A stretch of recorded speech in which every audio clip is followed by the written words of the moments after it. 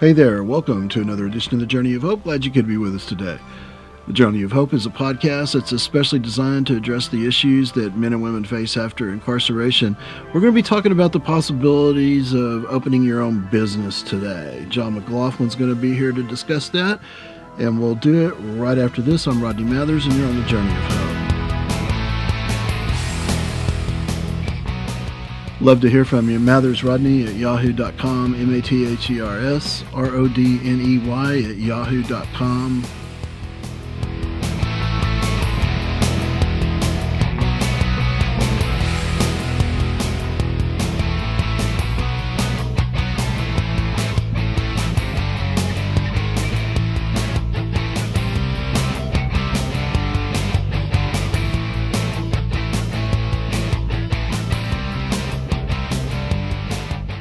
Well, hey, everybody, and welcome back. My guest today is John McLaughlin.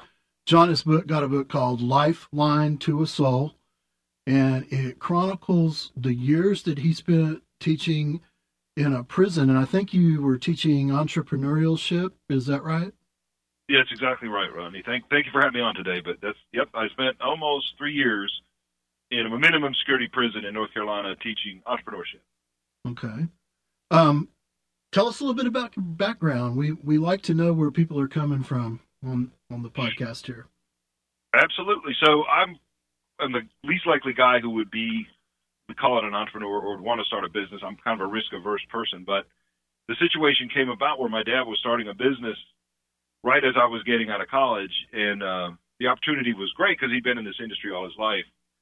And it was like 1987, and I said, look, this is risky because we could lose everything, if we could go out of business. I'll give you 2 years, and then that's it. I'm going to do something safer.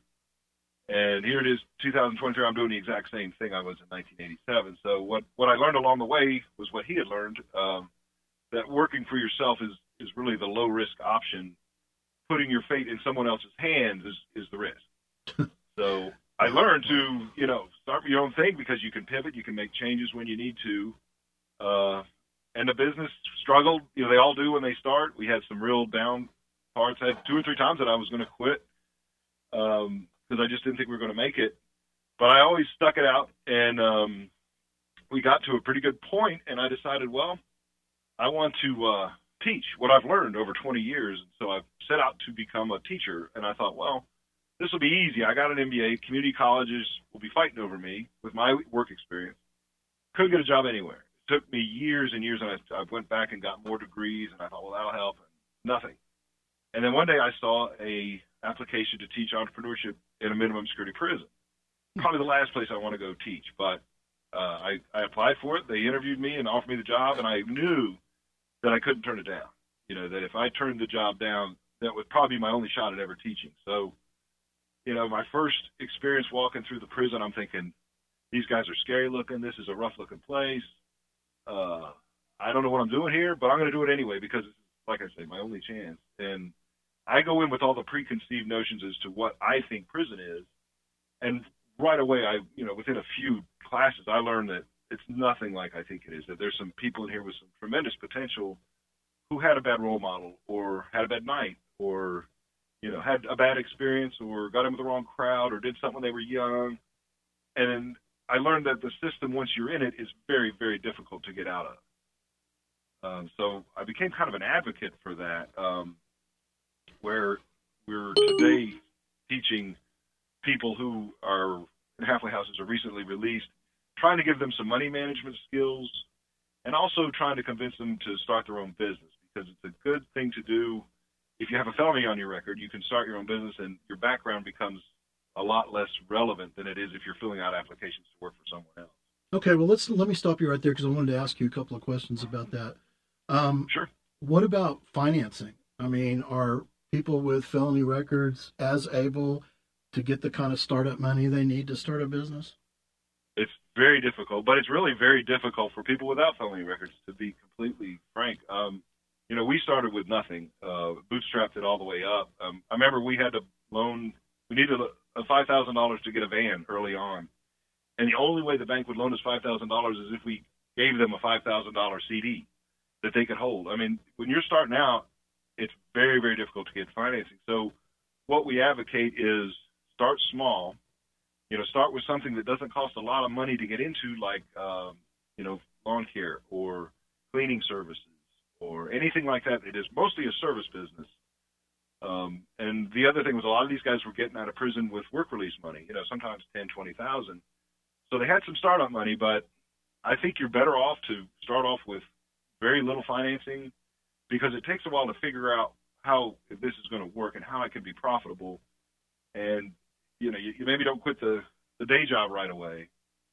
Hang in there until you get a value proposition to enough people that you can sustain the business and then move forward. So we would try to do it with very little or no financing. And really that, I think, is either way, whether you have a felony or not.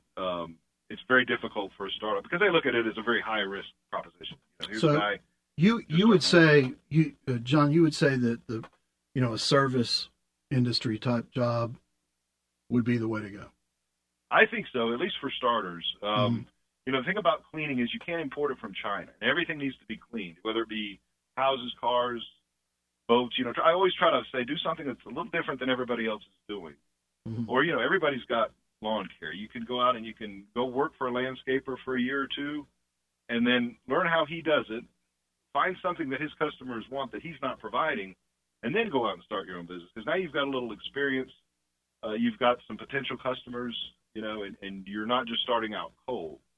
But yeah, service business, absolutely. Very low overhead, and start with one customer and build from there.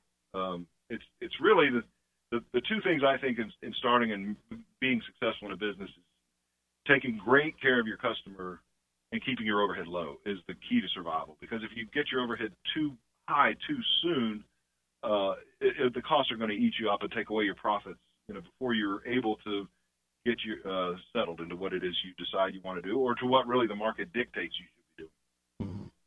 You talk in your book, I assume, about these important skills and principles. I think you may have just gone over some of them, but what are the 3 important skills that are important to be successful at that, and what are the important principles? It's a great question. And what I found out was when I took the job for the class, I said, well, what do you guys have for me to work with from other classes? And they said, nothing. You don't have any material I could use. We got nothing. You're going to have to create this all yourself, which I thought was going to be just a monumental task, and it really was. But also, it gave me the complete freedom to build it any way I wanted, which, coming from a work-for-yourself background, really appealed to me. So I developed a logo, and it's a triangle, and there's something that I think you have to be very good at each point. So my top, number one with a bullet, is sales. You have to be able to sell, because if you can't convince me to buy from you, you're going to have a very difficult time getting customers. Mm-hmm. And that's where a lot of the, I'm sorry, John, that's where a lot of the hard work comes in, isn't it? In the actual selling of the product, even more so. Say if you're cleaning gutters, for example, you got to find people that want that done. And that's hard to do, isn't it? It's very difficult. It's the hardest part of the process, I think, is convincing people that, I can do this for you and I can create value in your life that you're not getting somewhere else. Mm-hmm. Because, it's hard to change people's buying habits, especially if you're an unknown. But if you can't do it and you're just not good with talking to people or it makes you uncomfortable, you can always bring a partner in who can sell. If your specialty is providing the service, well, that's okay. Know what you need help with and bring somebody in as a minority owner or something like that, who's able to take that part of the role, because you got to have it. If you can't sell, you can have the best service in the world, but if you can't convince people that it's the best, it doesn't really matter. You won't get enough customers to survive, more than likely. Okay, so we've got sales. Sales for sure. Number 2 is financial discipline, which means that if you get some money in, you're going to hang on to it and not run out and try to upgrade all your businesses or give yourself a nice big bonus, because cash flow is the killer of any business, really, especially when you're starting out. Your expenses are going to exceed your income, at least initially. I got to be disciplined enough that if I get the money, I put it in the bank and I don't spend it as fast as it comes in, because that's real trouble in any business. You got to be able to put it away and just to pay withholding taxes or sales tax. Right. Or anything like that. I've seen too many people that started without that discipline who one day realized, geez, I got to pay $3,000 in withholding. I don't have it. I spent it. Mm-hmm. Big trouble. I mean, you don't want the IRS, especially if you have business. employees. Exactly right. That's. I've heard a lot right. of stories, John, about people getting into trouble with that. They don't know when they're getting started. They got two guys working for them, and they want to do things right, but that can be a mess, can't it? Absolutely, and it's something you don't realize is that if you're the employer, you're on the hook for, let's say I'm paying you $20 an hour. Well, your check's not going to be for 20, right? I got to withhold federal, I got to withhold state, I got to withhold Social Security twice, and I got to withhold Medicare, whatever retirement plan we have. So there's a bunch of your money sitting in my account, basically, and I got to keep it there and give it to the government because if the day comes when it's due, and I don't have it, it's a very tough road. I mean, there's penalties, there's interest on the penalties. But these days there's software for that kind of stuff that I'm told, I've never done it, but I'm told it doesn't take a genius to use Quicken or QuickBooks or whatever. So nope, it sure doesn't. It probably would be hard for me, but everybody else would probably be fine. No, you'd be surprised how it's very, very user friendly. So I mean, I've been using QuickBooks probably 25 years, and it's very user friendly. And they'll do the payroll for you. They'll do the withholding. You don't have to fill out any forms. Mm-hmm. But when the money's due, the money's due, and you need to have it. And ready. You have to have it. Yeah. Yeah, right. That's why financial management is so important. And then third, hard work and discipline. And I think hard work is as important as any of them, except maybe sales. But when you go and start a business with nothing, it's going to be a lot of hard work. I mean, it's not going to be easy. It's probably going to be the hardest thing you ever did in your life, but it can also be the most rewarding. So, there's a payback there if you hang around long enough and put the sweat equity into it. Mm-hmm. But I've never met anybody who started out and said the first year was really easy. Huh. It all fell on my lap, because it doesn't. I mean, you got to know going in that the people who make it 5 years are the people who just refuse to quit. You have plenty of opportunities to quit. Okay. Well, we all know that, starting a business that most of them don't go, but you're saying try to keep it going for 5 years as hard as you can. I think so. I mean, a lot of people say if you make it 5 years, you made it, because by this time you've proven your concept. It's kind of almost not a finish line, but it's a good guidepost of saying, I've been around long enough that I've got an established customer base. I'm obviously making a profit. I've got all the little stuff figured out where I'm not going to get audited and realize I did something completely wrong, that's going to put me out of business, or, any unforeseen thing could happen. But 5 years is a real good sign that you're doing it right. I'd like to know what your thoughts are on franchising. Do you have thoughts along those lines? I sure do. To me, if you're a franchise, you're working for somebody else. It's really not your business. Instead of doing that, because when I taught, there was a lot of people, part of the class I taught, the other part was cleaning. There was another guy that taught cleaning. So we're thinking, okay, here's these guys that are going to be out in 2 years or less. We're going to teach them how to do commercial cleaning, and we're going to teach them some business concepts. Well, they can go out and start a cleaning business because everybody needs to clean. It's a huge market. You can just go down the street and you can probably find places to clean. But there was I think Jana King had a franchise. You could join as a franchise, and I had a couple guys considering it. And I was like, well, you've given up the control there. They're going to do the advertising for you. They're going to tell you where to go. They're going to set your prices for you. You're going to give them a percentage of your profit. I mean, if I were considering a franchise, what I would do is go work for somebody, maybe go work for a franchise, but somebody else who was a franchise. Then I'd go start my own thing, because you've given up so much control. They can sometimes help if you're struggling.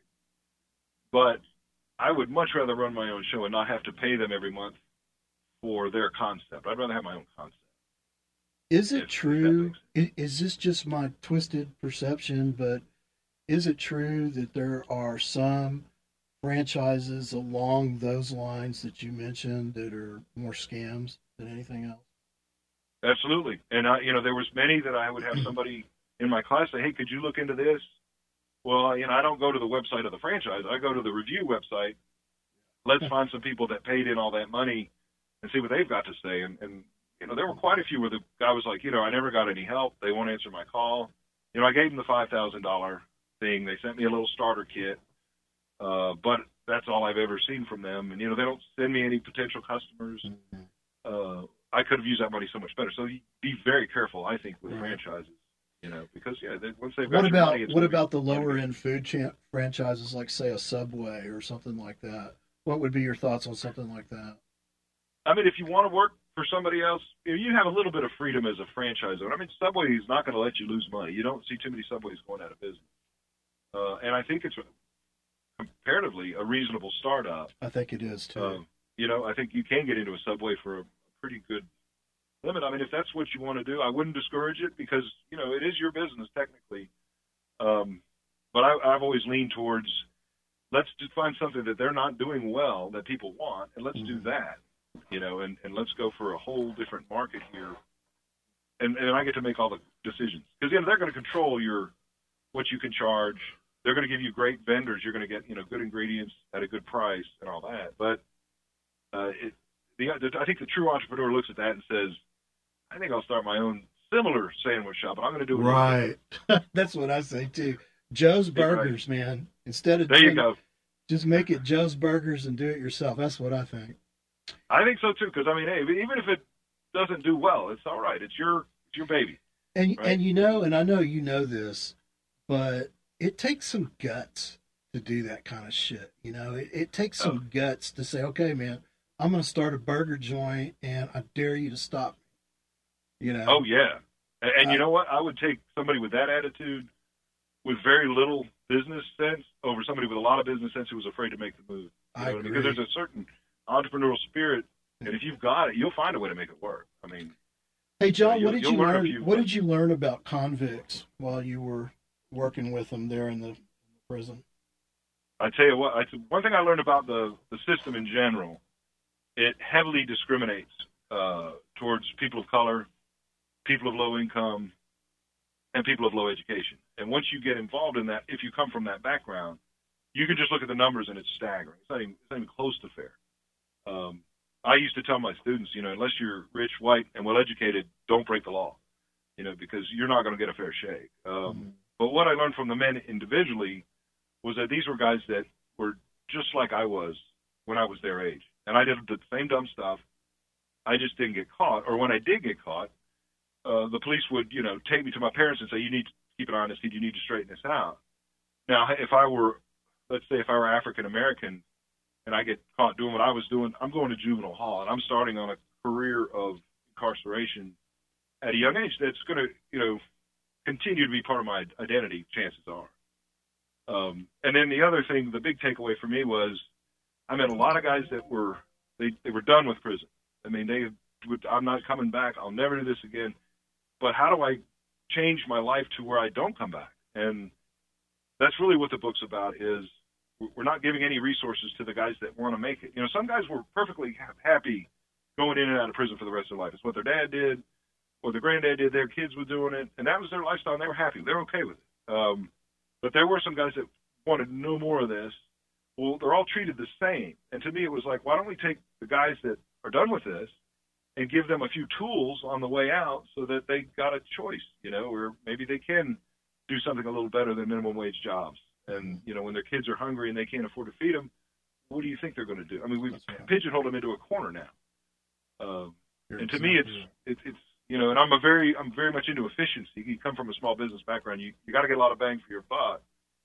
And these guys don't need a lot of help. They just need a little help. They need a little direction, a little confidence, and a little information, and they're ready to go. So for a small investment, you can get a big reward too. But it was I came out completely different than I went in looking at how this system People works. have this stereotype of, and sometimes it's true. Sometimes the inmate is like that stereotype. And the reason I know is because I spent 7 years and 11 months in Texas Department of Criminal Justice. And I can tell you that there are people, like you said, that they've got 3 meals and a place to sleep, and, they're just fine there. And that's where they live. I've even had guys tell me, John, I had this guy tell me one time, he said, man, I don't know why they keep letting me out of here. I just turned around and come right back. It was this old man told me that. John, listen, I wish we had some more time. We're going to have to go. I Okay. definitely want to talk to Tavares, but before we talk about that, hang on for just a second. I want to tell everybody that John McLaughlin's book, Lifeline to a Soul, I haven't read it. Sounds like a pretty good read. It's got some interesting stuff in there. And if you've got it in you to start a business, man, you want to read that book right there. Okay, John, I want to thank you for being here today. I appreciate it, Rodney. And anybody who wants to go to our website and leave an email address and wants a free book, just let me know. I'm happy to send it. We'll put a link to Okay. Amazon, or we'll put all that up on the page. Okay, guys, y'all have a good day. John, take it easy. All right, Thank you. I appreciate it.